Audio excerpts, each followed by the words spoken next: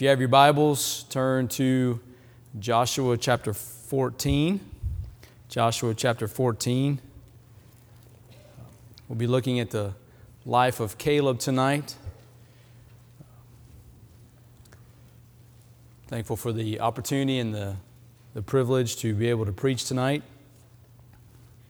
And you please continue to pray for Pastor as he is away and he and Ms. Ingram sharpening and getting what they need from God to come back and give us what we need through preaching, through leadership. As you're turning there, something I read as I was preparing for this, just a statement that really arrested my attention. The will of God is the expression of the love of God and is always the best for us. The will of God is the expression of the love of God and is always the best for us.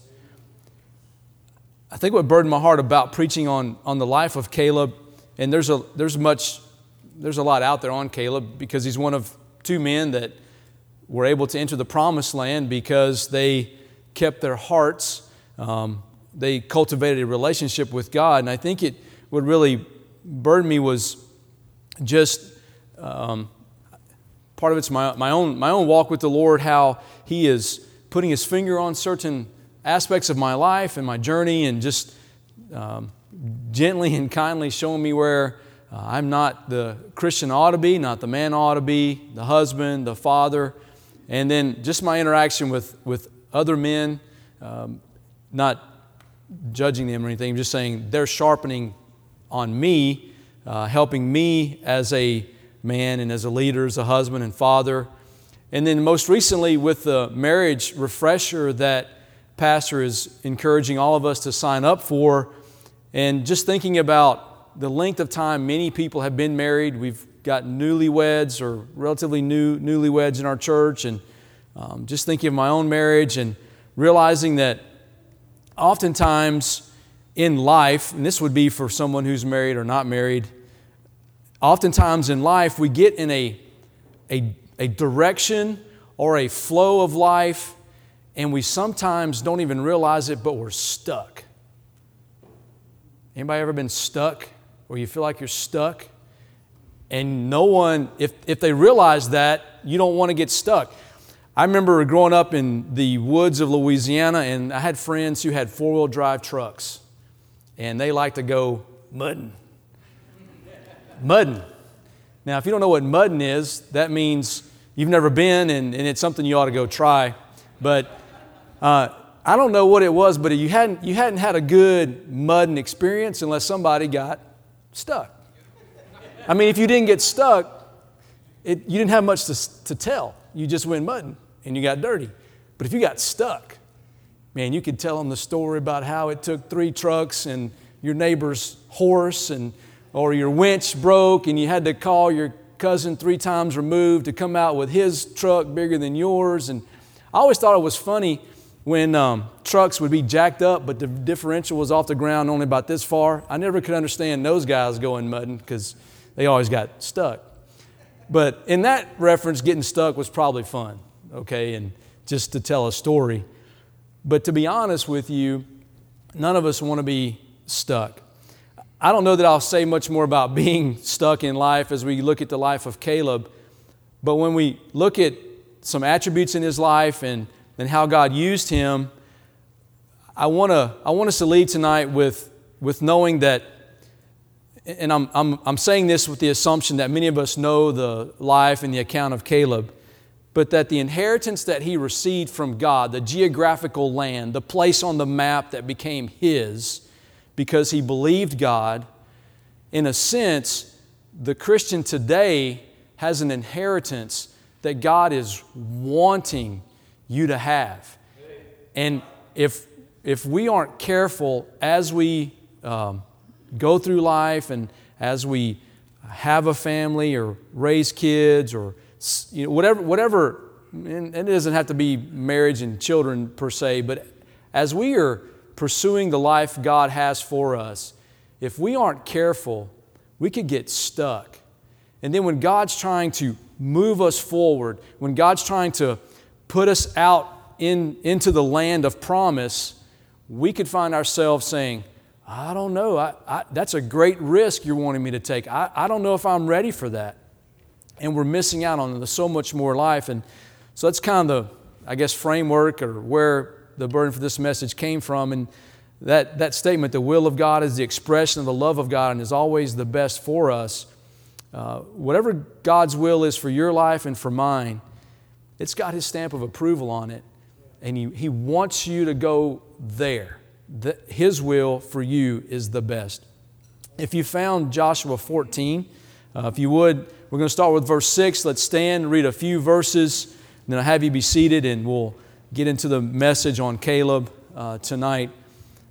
Joshua chapter 14 and verse 6. Then the children of Judah came unto Joshua in Gilgal, and Caleb, the son of, I always want to say Jephunneh, but it sounds funny, but I think the proper pronunciation is Jephunneh, the Kenizzite, said unto him, Thou knowest the thing that the Lord said unto Moses, the man of God, concerning me and thee in Kadesh Barnea. 40 years old was I when Moses, the servant of the Lord, sent me from Kadesh Barnea to espy out the land, and I brought him word again as it was in mine heart. Nevertheless, my brethren that went up with me made the heart of the people melt. But I wholly followed the Lord my God. And Moses sware on that day, saying, Surely the land whereon thy feet have trodden shall be thine inheritance, and thy children's forever, because thou hast wholly followed the Lord my God. And now behold, the Lord hath kept me alive, as He said, these 45 years, even since the Lord spake this word unto Moses, while the children of Israel wandered in the wilderness. And now, lo, I am this day 85 years old. As yet I am as strong this day as I was in the day that Moses sent me. As my strength was then, even so is my strength now for war, both to go out and to come in. Now therefore give me this mountain whereof the Lord spake in that day. For thou heardest in that day how the Anakims were there, and that the cities were great and fenced. If so be the Lord will be with me, then I shall be able to drive them out, as the Lord said. And Joshua blessed him, and gave unto Caleb, the son of Jephunneh, Hebron for an inheritance. Hebron therefore became the inheritance of Caleb, the son of Jephunneh, the Kenizzite, unto this day, because that he wholly followed the Lord God of Israel.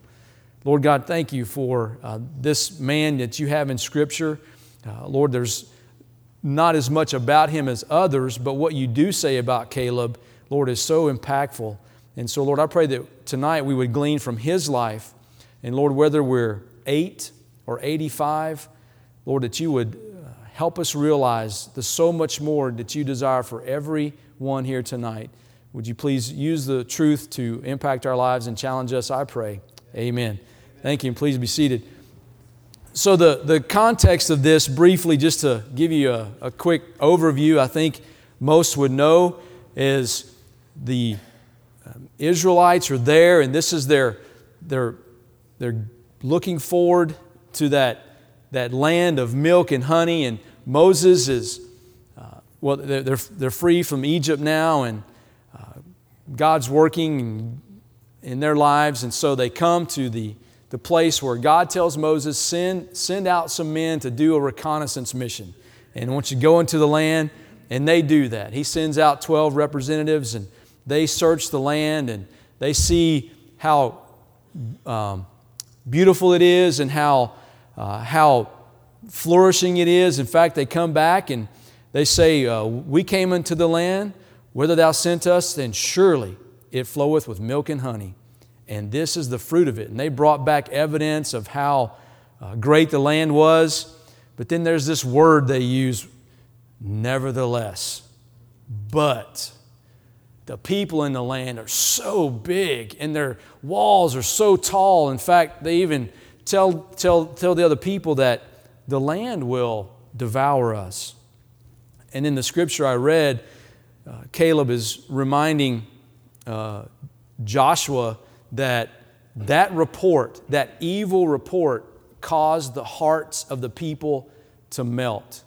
And what that really means is their courage vanished. It's like their courage vaporized away because men were looking only at the physical realm. They weren't counting God into the equation. And then if you were to read through Numbers 13 and 14, it gets really bad. I mean, the people of Israel are ready to choose another leader and go back to Egypt. And God says, Moses, I'm going to wipe out every Israelite, and I'm going to start with a new nation through you. And Moses entreats the Lord and prays and says, Lord, if you do that, the Egyptians are going to hear that. And you know what they're going to say? You couldn't deliver your own people. Now, God is sovereign, but that conversation that God and Moses have is amazing. And God doesn't wipe out the people, but for 40 years, they wander. And pastors preached much on the wilderness wanderings, but it's interesting that Caleb and Joshua, the Lord specifically says, those two will not die. They will go to the promised land. And they do. So that's the overview. So we want to look at Caleb, this son of Jephunneh, this man who at 85 years old is ready to take down some of the greatest people in the land that he has been promised. And he's not winking at it. He's not shy about it. In fact, he is, when you read, he is, if I could say it, chomping at the bit to get to the land that he got to walk. God said, wherever you've trodden, I'm going to give you that land. And he's thought about it for 40 years. He's planned. He's got the garden, got the house, got the 3-bedroom, 2-bath, ranch-style home, or the hacienda, or whatever it is he's thinking. He knows. He spent time on the land, and he believed God. So the first attribute, or the first key point here, number one about Caleb, simply, Caleb was a faithful hearer. He knew what God had said.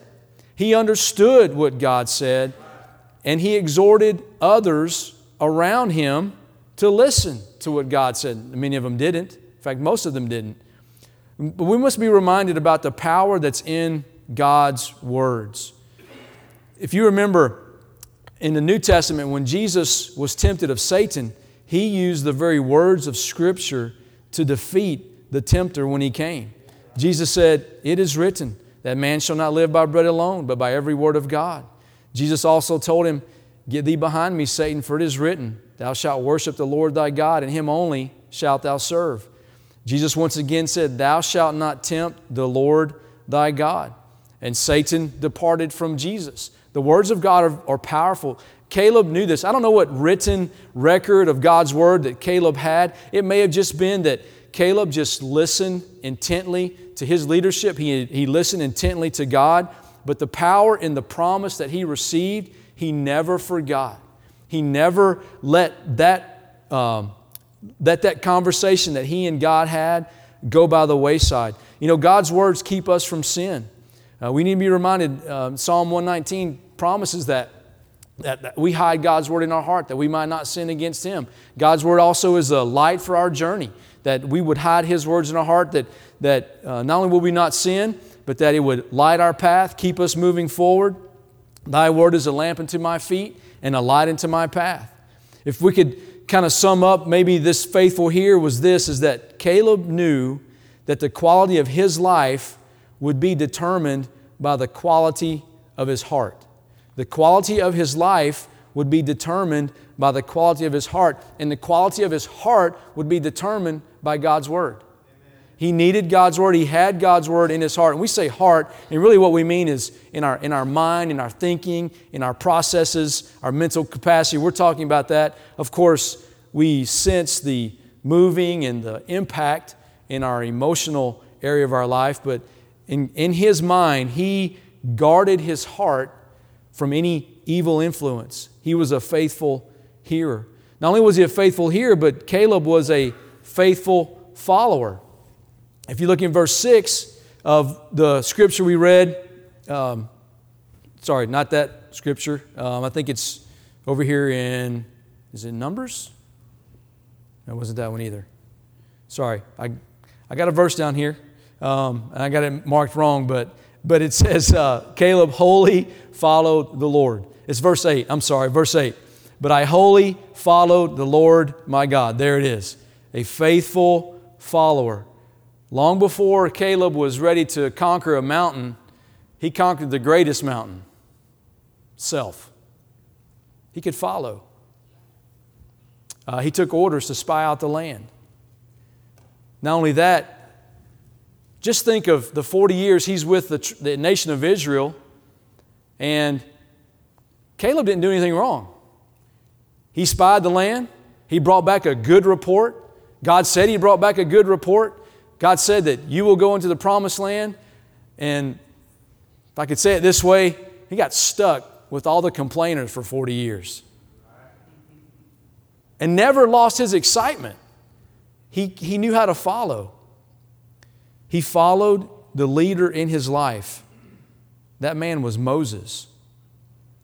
Most believers will spend much, if not all of their lives and ministries in a position or a place where being able and willing to follow is of the utmost importance. Most believers will spend much, if not all of their lives and ministries in a position where being able and willing to follow is of the utmost importance. Pastor's told the staff over and over again, he's preached it, good leaders are good followers first. Everyone wants to be a leader. I read a lot of military books, and there are exploits that just amaze me of what a man or a lady can do in difficult situations, under duress, life's at stake, and many of them are in leadership positions. But most of them became good followers before they became good leaders. It's the same in our walk with the Lord. I got a good illustration here of a football player. Y'all would know him, at least the old-timers would. Roger Staubach. Played 11 seasons with the Dallas Cowboys. He was named, his nickname, he had 3 of them. Roger the Dodger, because he was quick and agile, scrambling out of the pocket. He was known as Captain America because he led America's team, the Dallas Cowboys. I don't agree with that motto, but that's what they're called. My wife's a Cowboys fan.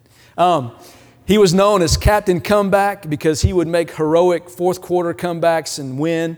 He attended the Naval Academy, won the 1963 Heisman Trophy, served in the U.S. Navy, included a tour of duty in Vietnam. He joined the Dallas Cowboys in 1969 and played for 11 seasons. He led the team to Super Bowl 5 times, 4 as their starting quarterback. He was victorious to lead the team in a win in Super Bowl 6 and Super Bowl 12. He was named the most valuable player in Super Bowl 6 and became the first of 4 players to win both the Heisman and the Super Bowl MVP with names like Jim Plunkett, Marcus Allen, and Desmond Howard. And he was named to the Pro Bowl 6 times in his 11-year career. He's regarded as one of the best quarterbacks of all time. Interesting note about quarterback Roger Staubach, who led the Cowboys to a winning championship. He admitted his position as a quarterback who didn't call his own signals was a source of trial for him. Coach Landry sent in every play. He told Roger, he told him when to pass, he told him when to run. He said, if you ever change a play, it must only be in an emergency situation, and you had better be right. Roger Staubach considered his coach a genius in football strategy, but his pride told him, I ought to be able to run my own team. Roger Staubach said later, I faced up to the issue of obedience. Once I learned to obey, there was harmony, fulfillment, and victory. Wow. If a pro player can figure it out, that's a good example to follow. So Caleb was a faithful follower. He was also a faithful leader. Number 3, a faithful leader. In Numbers 13:30, he's trying to communicate to the people, and Caleb stilled the people before Moses and said, let us go up at once and possess it, for we are well able to overcome it. Caleb had believed God that God could give them the victory in the land. He took God at His word and encouraged others to do the same. He was a godly leader who was exhorting others around him to follow God. to include a quote from William Carey, known as the father of modern missions. This great leader, Caleb, was attempting great things for God while expecting great things from God. A faithful leader. Caleb also had a faithful attitude. In Numbers 14:24, the Bible says, "But my servant Caleb, because he had another spirit with him, and hath wholly followed me," I want to turn there, "him will I bring into the land whereunto he went, and his seed shall possess it." He had another spirit within in him. Caleb had a different aroma about him the day that Israel was complaining about going into this new land and believing the evil report that the 10 spies had brought. The Bible is clear about Caleb's attitude, that it was unlike the rest of Israel. If you survey Israel, what do we know about their attitude? Murmuring, complaining, discontent. They died because of murmuring and complaining and being discontent. But Caleb, he trusted God to fulfill His word and give them the land He promised. He said, "We are well able to take this land." Curtis Hudson was quoted as saying, "Your attitude, not your aptitude, determines altitude." That is so true. I've seen this more in music, being around the many people who can sing and can play an instrument. And I remember learning this from Pastor Kraft years ago, and I had the opportunity to serve under him. And he would always tell a story about a song leader he had. He had 2 men in his church that could lead singing very well. One of them was very, talented would be, or gifted. He could read music well, and he could lead people. He could lead specials. He could lead people well as far as keeping them in time and in rhythm.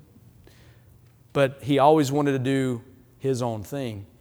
And he had another song leader who was a very dear man, couldn't lead very well, but just loved God, wanted to serve in any way. And he said, "I would always call on the man who couldn't lead music very well, but because he had a love of God in his heart, he excelled far above the other guy." And that's something for our young people and even adults, is that you can be very skilled, but if your attitude is in the tank, you're limiting yourself. No one really wants to serve anyone else with a bad attitude. That determines how far you go. Humility says a lot about our attitude. Number 5, not only was Caleb had a good attitude, he was a very obedient man. I just think about the age of Caleb. Obviously, when they went to spy out the land, he's in his 40s. And then later on, he's 85. But the way that Caleb would obey with immediate action, right away. I thought about this, and there's many of us who are teaching our own children, teaching children in Sunday school, teaching children in nursery, teaching children in school.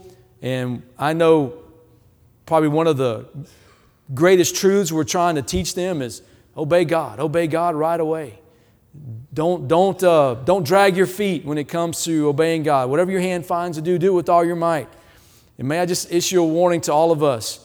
Dear friend, mom, dad, grandparent, teacher, let's not be full of hypocrisy when we're trying to teach our young people to follow God, but we drag our feet when He puts His finger on something in our life, or we read a command and we don't do it. More is caught than taught. And that's for all of us. God's blessing won't be on our ministry, our life, if we're dragging our feet, if we ho-hum and we won't roll our eyes outwardly, but on the inside, we might be stiff-arming the Holy Spirit every turn. And I'm wanting my children, you're wanting your children to follow God. Well, they're going to watch your attitude, your actions when God is dealing with you about issues. So Let's be like Caleb. The Bible says he hath followed me fully. 6 times. If you were to look at Caleb, 6 times the Bible will say something like this. He wholly followed the Lord. He hath wholly followed me. He hath followed me fully. Obedience in our lives is necessary. We obey the rules at work if we want to keep our job. Of course, with the work situation now, I think if you could fog a mirror in some places, they'd probably hire you. But it ought to be that way that if you want to keep your job, you got rules to obey. We got many law enforcement in our midst, and they want people to obey the speed limit. Maybe they get a joy out of writing a ticket, but I don't think so. More or less, they have loved ones on the road that they want to come home every night, and so they want people to obey the highway rules because you want to get home in one piece, you and your car. And so that's why we obey the rules. So to what degree are we like Caleb? To what degree are we obedient? The Bible again says of Caleb, he wholly followed the Lord. He hath wholly followed me. Caleb was totally obedient. One of our greatest challenges as believers is to obey completely and immediately. God bless those who are used of Him, or God blesses those that are used of Him. Many in the Bible obeyed God right away. God blessed them and God used them. If we want to have God's blessing on our lives, if you and I want to be used of God, we must be obedient right away. It's the truth for the 3-year-old, for the 30-year-old, and for the 300-year-old. Number 6, Caleb was faithful to remember God's promises. We too easily forget God's promises. And we forget that He doesn't forget His promises. He wants us to claim the promises for ourselves and for His glory. You know, God wanted to give Caleb that land so that God knew and trusted Caleb that if Caleb would trust Him and lead out and take the land, God would get the glory. Why else would He give him the land and give him such a difficult enemy to conquer? Because God had to be a part of the equation. There was no way that the Anakims are going to be defeated in and of an 85-year-old man operating in his flesh. I mean, just think about it. And I'm not trying to be rude towards Caleb, but it could be that maybe in his mind he thought he was that strong. Whatever the case, he believed God would give him the strength to swing the sword, pull back the bow and arrow. He was going to defeat the enemies on his land. I read that and I think, Caleb, as far as you're concerned, it's a done deal. All you got to do is march out onto the battlefield and do what you need to do, and God's going to deliver the entire enemy army into your hands. That's exactly what happened. He just remembered God's promises. In 2 Corinthians chapter 1, the Bible says, "For all the promises of God in Him are yea, and in Him amen, unto the glory of God by us." Why does God want us to claim the promises, to know His Word, so that He can get the glory? That's your ultimate mission. That's mine in life, is to give God the glory that's due unto His name. Amen. He clearly teaches God's promises. The answer is yes. It's amen. It's confirmed. God promised Caleb land. Caleb even reminds Joshua of that in chapter 14, verse 12. Whereof the Lord spake in that day. Remember what God said, Joshua? Remember what He said? He said, we will have this land. Only 2 of us. Another man had the same confidence in God on a specific occasion. That was Paul. Paul was on a ship and he was about ready to sink. And he told the men on the boat, "And now I exhort you to be of good cheer, for there shall be no loss of any man's life among you, but of the ship. For there stood by me this night the angel of God, whose I am and whom I serve, saying, Fear not, Paul. Thou must be brought before Caesar, and lo, God hath given thee all them that sail with thee. Wherefore, sirs, be of good cheer, for I believe God, that it shall be even as it was told me. God gave Caleb not only the land, but He gave him the victory. We go back to Joshua chapter 14. He says, now therefore give me this mountain whereof the Lord spake in that day, for thou heardest in that day how the Anakims were there, and that the cities were great and fenced. If so be the Lord be with me, I shall be able to drive them out. He hasn't lost his cognitive ability. Even though he's 85, he is sharp. He knows. 40 years, he's thinking about it. I know where that city is. I know where this garrison is. I know where that tribe is. I know the height of the wall. I think I know how... he had 40 years to just live expecting this day. That's a picture of the Christian who lives expecting the return of God. Christ. He is every day. He knows. And one day we're going to get the signal, and I'm going to get the land. I'm going to have the land. God's going to fulfill the promise that He gave me. He knew He had the victory. So remember in the beginning I said, as we look at the life of Caleb, I see this, I take it really, try to take it personal. The spiritual victory. Now God may not have a piece of dirt for you and I to inherit, or a piece of real estate. But for a moment, just think of Caleb. He's standing there. He sees the mountain. He's been on the mountain. He's walked it 40 years earlier. He knows the layout of the land. He knows the battles that are going to take place. And he's not scared. He knows what God said. He knows He's promised the land. He's promised the victory. And so all he has to do is say, God, You said that I could have this. I'm just waiting for the green light. And it's His. Spiritually speaking, there we are. We're looking at the blessings of God. We're looking at our life out there somewhere in the future.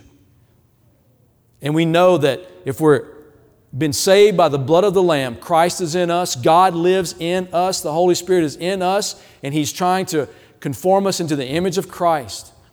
And there are, in our land, as I'm looking at my life, I see the mountain that I want to be on. But I also know there's enemy in the territory, and the battles have to be engaged upon. Battles have to be won. So if I could just for a minute, you look at your life, I look at mine. What battles are there? Because God has promised His children a victorious life. Now, you're not going to be there if you're murmuring and complaining and discontent. You'll probably die that way. Okay, so I'm assuming that we're not in that camp. We're in the camp of Caleb and Joshua. Y'all with me? So you're all in the camp. We're all there together. So we know that God's given us a promise. So how about that enemy of sorrow? You lost your joy? Do you feel like times are always difficult? How about the stronghold of fear? When something is unknown, it's like a force that freezes you and paralyzes you. How about the enemy of bitterness that pollutes your soul? How about strongholds that the enemy has erected in your land that are nothing but lies and deceit of Satan? Are you doubting? Do you have no assurance in uncertain times? Do you experience temptation? You need victory over sinful desires. How about loneliness? Are you constantly needing comfort each time you find yourself alone? Are you overshadowed from the past of the mistakes of yesterday? Have you become apathetic? He's got maybe a little garrison in your life where there's no passion anymore for the work of God.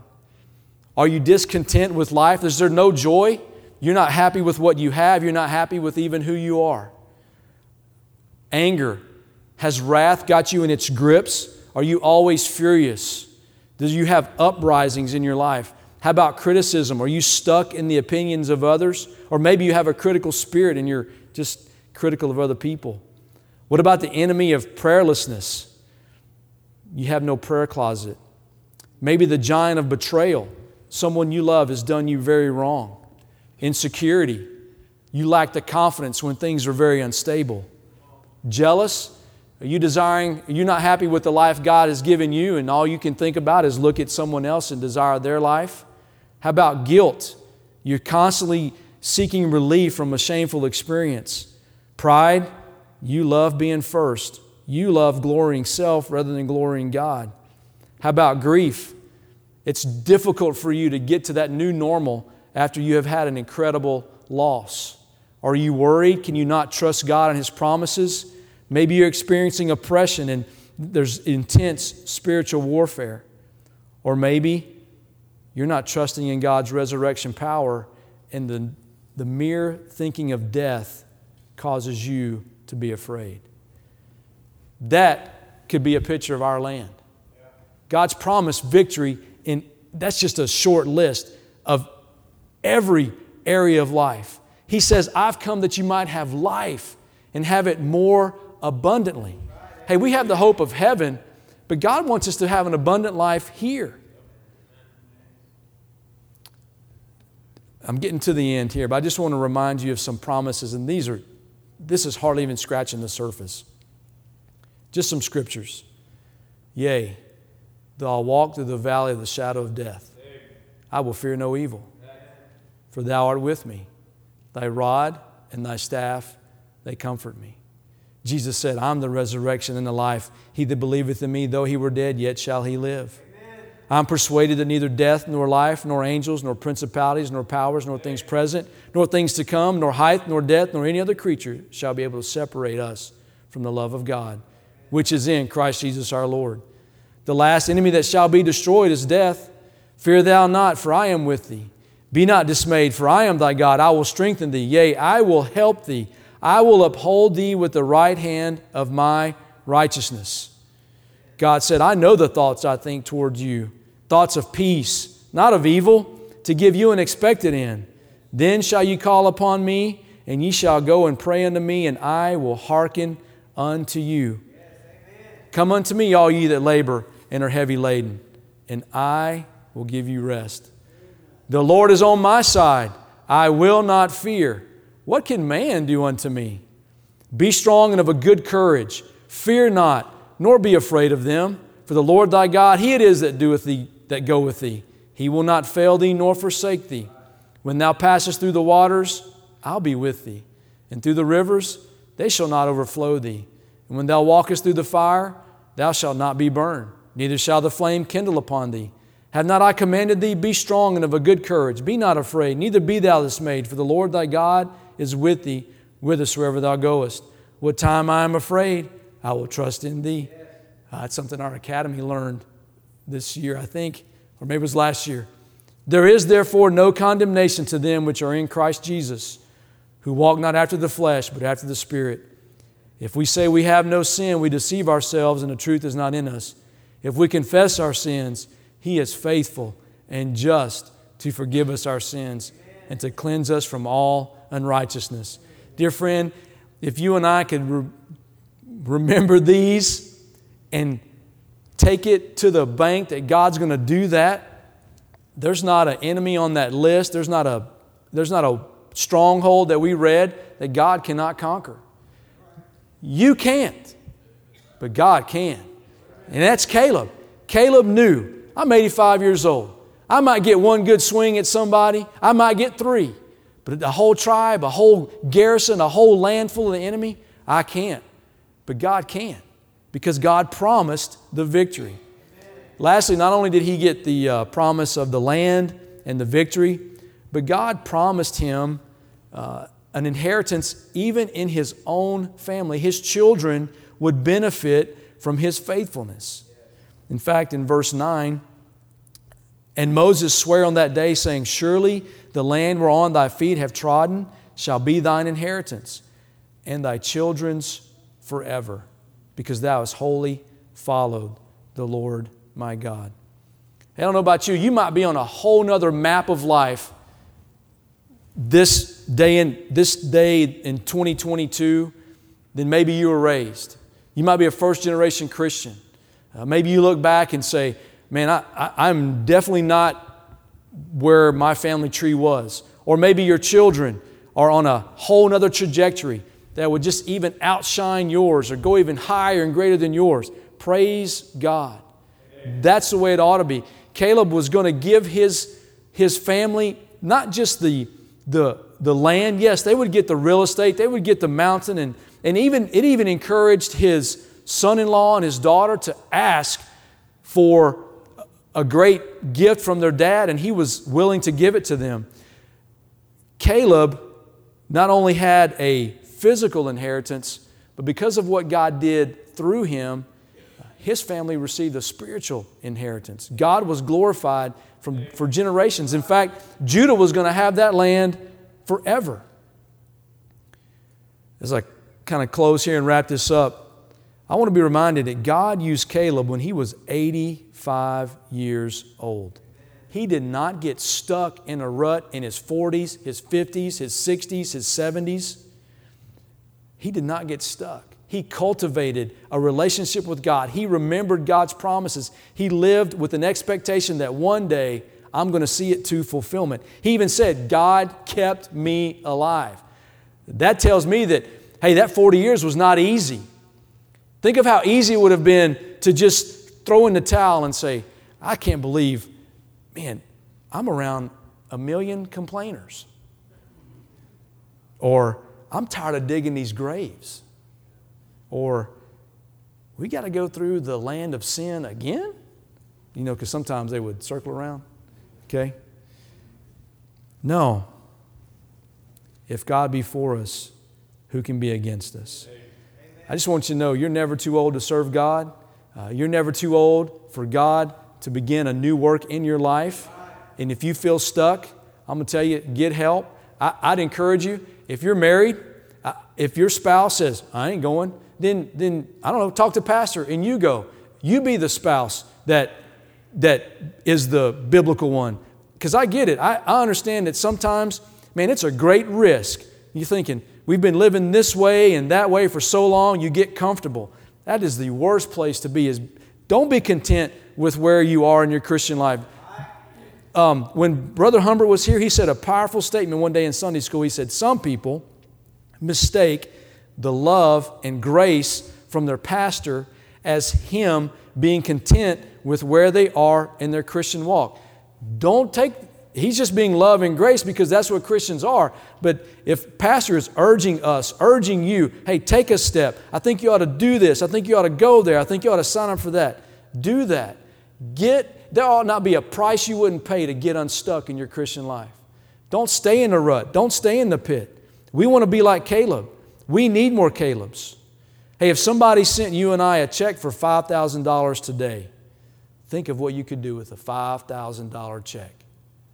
Pay some bills, maybe you get your truck set up so you can go mudding. Maybe you tithe on it. You give it to Faith Promise Missions. But you know, if you took that check, as great of a gift that would be, and you stuck it in a picture frame, and you put it somewhere where you could see it every day, and all you did was just, man, that's a great check. Sure. I'm so thankful that person thought of me and gave me that $5,000 check. If that's all you did, that would seem pretty silly. But some of us treat the promises of God that way. You got to take that check, turn it over, endorse it with your name. You go to the bank or the credit union or wherever you cash your check and you demand payment. Give me my money. I don't say we should approach God that way, but God's promises are like that check. You got to take it over, you got to endorse it, and you got to go to God and say, God, here's what you said. Your word does not return void. God, you promised that when we draw nigh to you, you'll draw nigh unto us. You promised that if we confess our sins, you're faithful and just to forgive us our sins and cleanse us from all unrighteousness. You promised that you are with us. You promised. God loves you. God wants to fill your arms with gifts because you're His child. Let's quit living like poor people, spiritually speaking. Now I'm closing. Caleb did not become apathetic. He did not become apathetic in his later years. He cultivated a life of expectation, so when God said it's time, Caleb was ready. If we don't follow Caleb's example, we'll become an apathetic, old church. Caleb didn't feel old. He was ready to battle. But even more, he was ready to see God make good on what he had promised Caleb. We need more people like Caleb today. Thank you. Let's stand as we come to our invitation time. I'm not sure how God spoke to your heart through this message. I pray that it was a challenge to you to not be content with where we are in our Christian walk. I hope I've done a good job just explaining Caleb's life. But dear friend, let's not settle for less than what God would want for us. I know there's enemies in our lives that need conquering, strongholds that need defeating. We all have them. And God's ready. God's ready to fulfill the promises He's given us in His Word. Let's pray as the music plays.